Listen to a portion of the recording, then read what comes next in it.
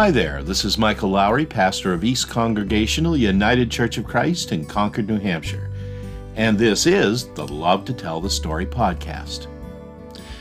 Well, what becomes very clear in reading the closing chapters of the Gospels, that is the stories about what happened after the resurrection, as well as reading the entirety of the book of Acts, is that because of the risen Christ, the disciples' lives were changed forever. And the good news is that the same can be said about yours and mine.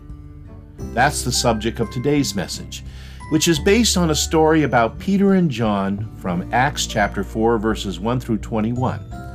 It's entitled, Holy Boldness. Perhaps you have heard the story about the man who goes out on a job interview. And during said interview, the personnel director for this particular company says, now, what you need to understand here is that in this position, we are seeking a responsible person. To which the man smiles broadly and replies, well, then I'm just the man for the job. Everywhere I've ever worked, whenever anything went wrong, they said I was responsible. Well, let me just say right here, folks, that there are times in my life when I can certainly relate to that. Actually, unless I miss my guess, I suspect when it comes to life and living, a whole lot of us feel like sometimes we have moments when we are feeling like no matter what we do or how we do it, we'll end up in some kind of trouble or another. And while that's true for life, I'm also here to tell you this morning that this applies even at times to living a life of faith. Moments in which we become all too aware, as our statement of faith succinctly puts it, that there is a cost as well as a joy of discipleship. Basically, folks, if you're going to follow Jesus where he leads, then inevitably trouble is bound to follow.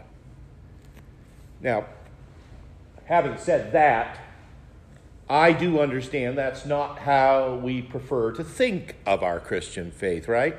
Especially here as we are still in the midst of Eastertide.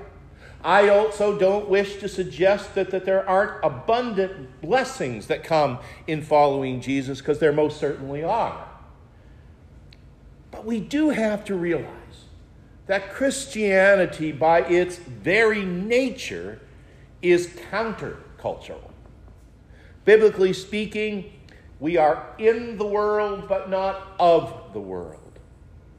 If our faith in Jesus Christ is real, that is, if what we espouse in that faith by word and action, we are bound to be stirring up trouble.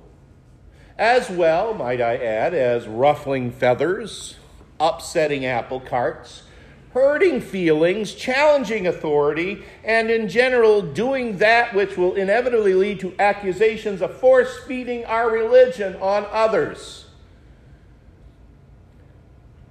This is not to say that we shouldn't espouse our faith. On the contrary, we are called, each and every one of us, to proclaim the good news. And it is good news. But it also means, as a dear friend and colleague used to say, in the eyes and ears of the world, the gospel is often seen as offensive. So we better get used to how easily some people are offended.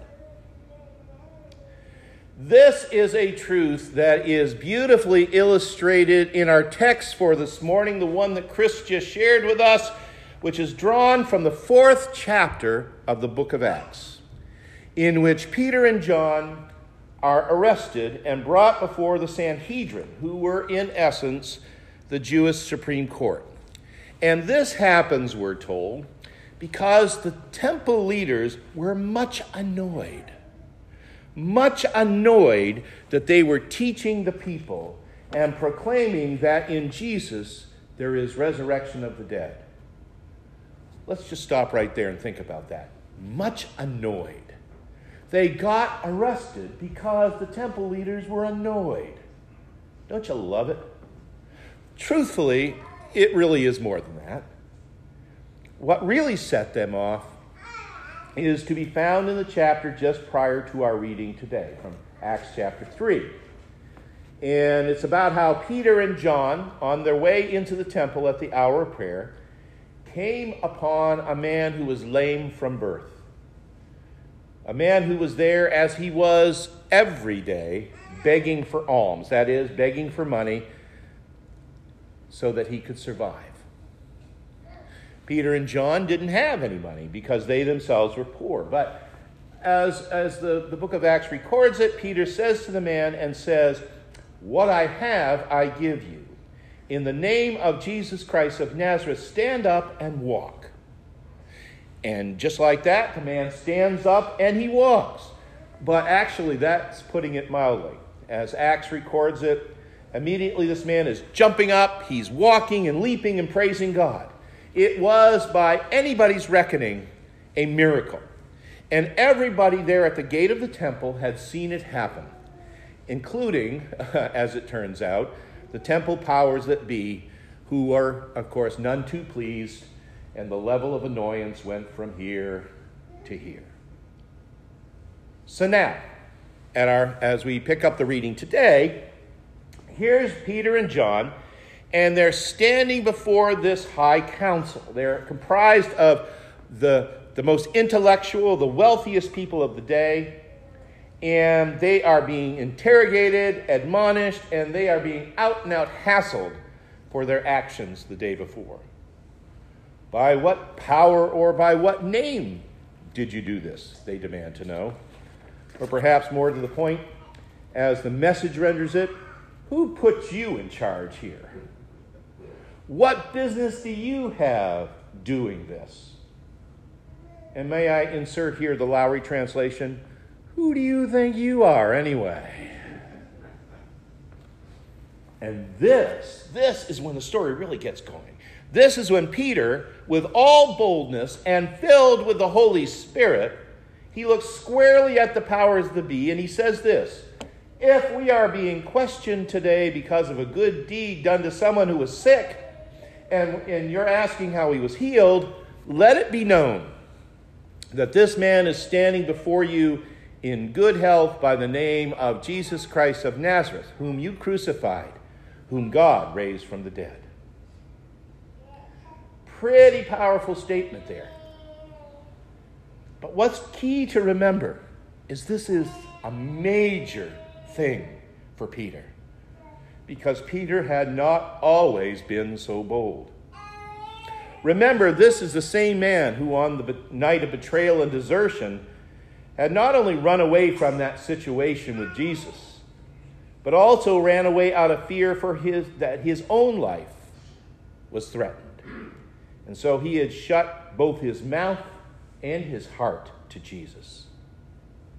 Even considering that graceful, albeit awkward moment of forgiveness that happened on the beach with the risen Christ, our Bible study group looked at that this past Wednesday. What happens here really kind of seems out of character for Peter. But this is what happened. This is how it went. Here's Peter boldly speaking truth to power. And it's an amazing moment. But the question is, how'd that happen? Lutheran pastor Barbara Barry Bailey asked much the same question. Peter, she writes, was no smarter than he was before the crucifixion. He was still uneducated. His social status and his status in the religious community had not changed at all. He was, as they say, everyday people. So what changed Peter? What gave him this newfound boldness? And the answer, she concludes, is that the resurrection happened. It was because of the resurrection. Because the Jesus who had preached love and forgiveness had risen from the dead. It was because Jesus had appeared to Peter and John and all the others, bringing the kind of peace that the world could neither give them nor take away. It was because those disciples now knew what it was to have a place in the kingdom of God. It was because now, forgiven, empowered, and sent forth with the light of the resurrection, Peter could boldly proclaim Jesus as the anointed one of God, and he could heal the sick in his name.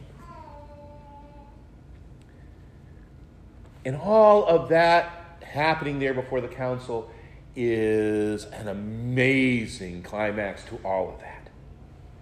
But you know what makes, for me, this passage particularly wonderful is that really neither Peter nor John seemed to care even a little that their lives might now be in jeopardy. All that concerned them at that moment, all that mattered, was that they needed to spread this good news of Christ by word and a good deed done to someone who is sick. Even when the Sanhedrin, who totally resented what these two upstarts were doing, but could not even decide how or even if to punish them for it, even when they warned these two that they were on no account ever again to speak or teach in the name of Jesus, Peter responds by saying, "You can think what you want. You can judge us how you will, but as for us, we cannot keep from speaking about what we have seen and heard." In other words, Peter's not going to be quiet anymore. He's not going to deny his Lord any longer. He is truly, as they say, a man on a mission. And he is going to be bold about it no matter what the cost.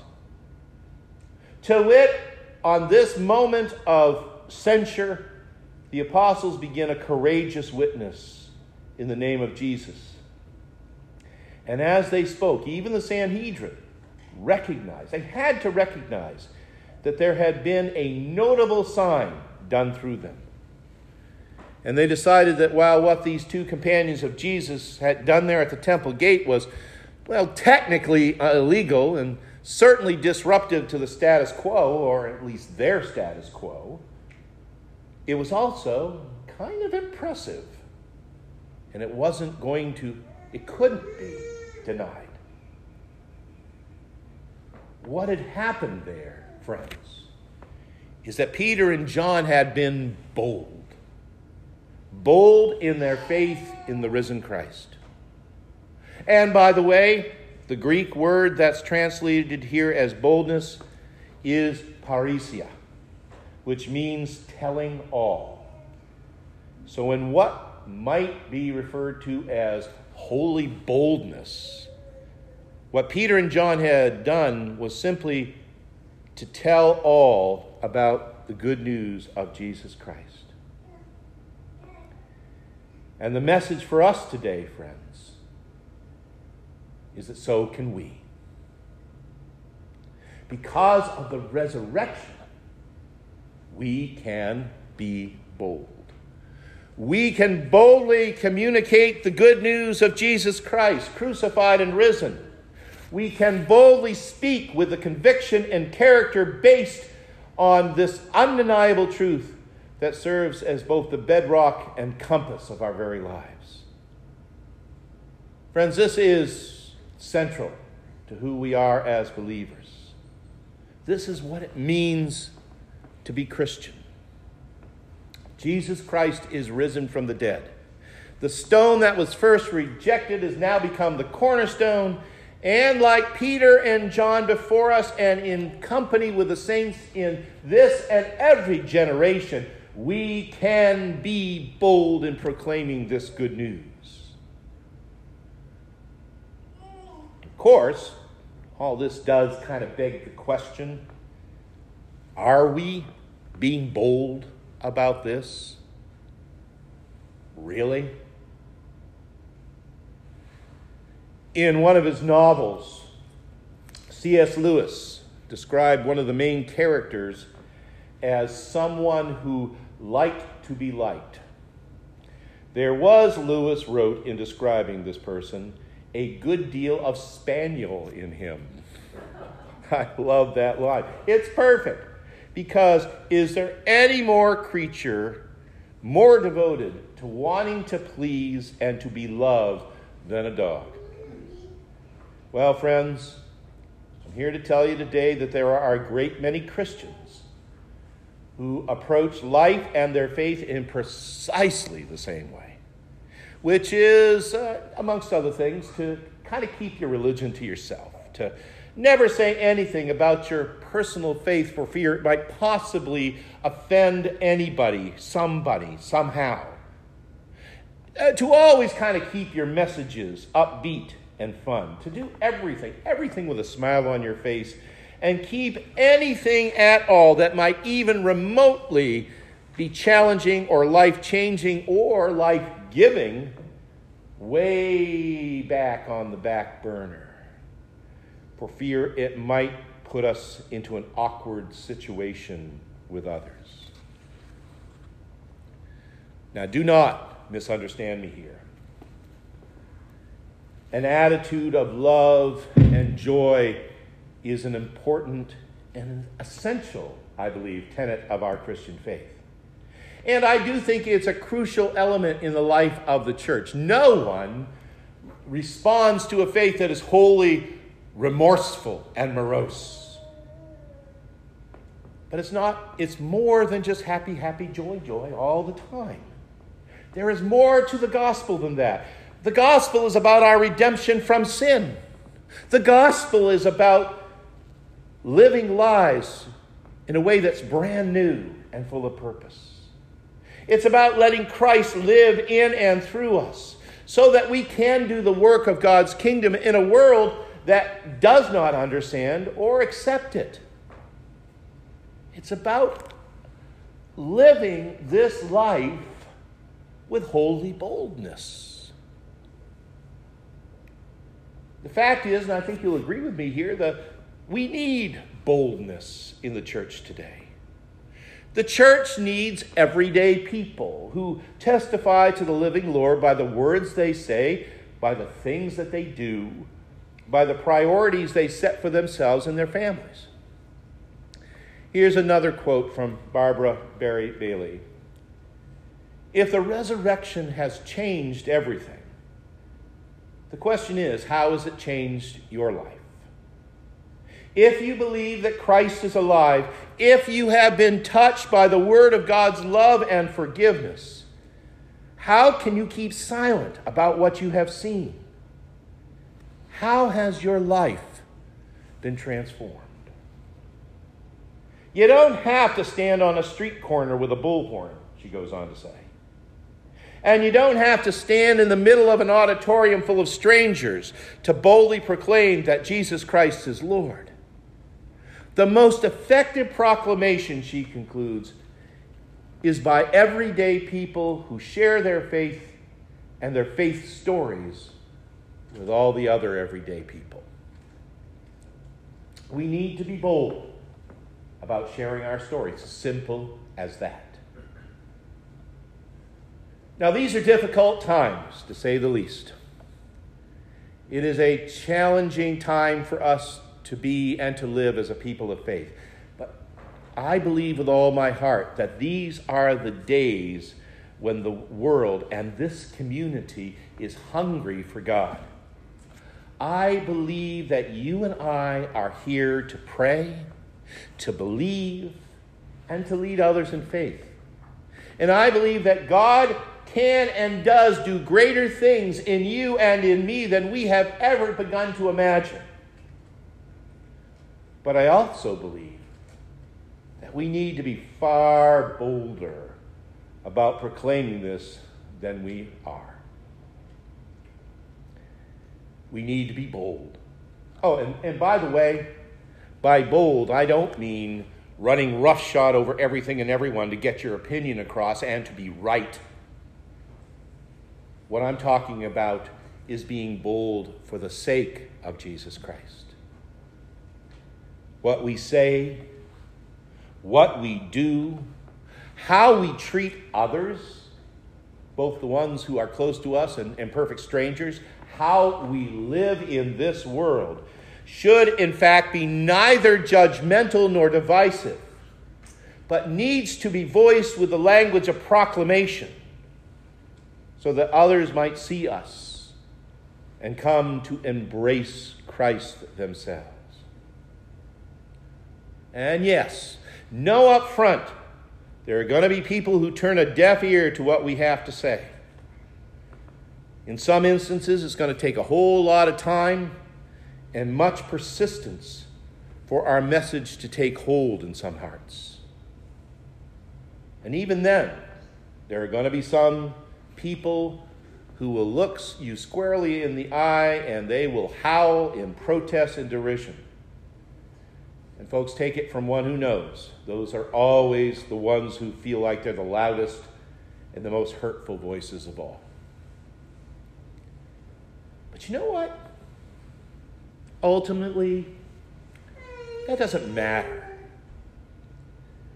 In her wonderful collection of devotionals entitled Jesus in Blue Jeans, Lori Beth Jones points out that howler monkeys are the loudest animals in the jungle.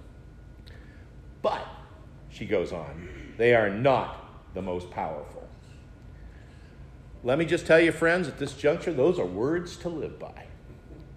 And there have been times in my life when I needed to take those words to heart. Howler monkeys are the loudest monkeys and the loudest animals in the jungle, but they are not the most powerful. And then I looked to Jesus. Jesus met with a few complaints along the way. He suffered the taunts and the derision of the status quo. They crucified him for who he was. But here's the thing. Jesus rose again, and by his teachings, his death and his resurrection, he changed the world, and he changed us along with it. When we follow Jesus, there are those who are going to complain. There will be taunts and derision of the status quo, just like what happened to Jesus. We may not be crucified, but we will certainly be ostracized. We will certainly be judged. We will certainly stand in the realm of judgment. But because of the resurrection, because of Jesus being risen from the dead, we can do all things through Christ who strengthens us. Because we choose to follow Jesus with our very lives, we can be bold. We can say and do what we know to be true and right by faith. And as far as those howler monkeys of this world are concerned, you'll let them howl. They are not the most powerful. In Jesus Christ, we are far more powerful than that. Beloved, my prayer for each and every one of us is that we might be bold for the sake of Jesus Christ, that we might serve him with our very lives, that we might seek to change the world for the sake of Christ, and that everything we do and everything we are might be by the grace of God. So may our thanks be to God. Amen and amen.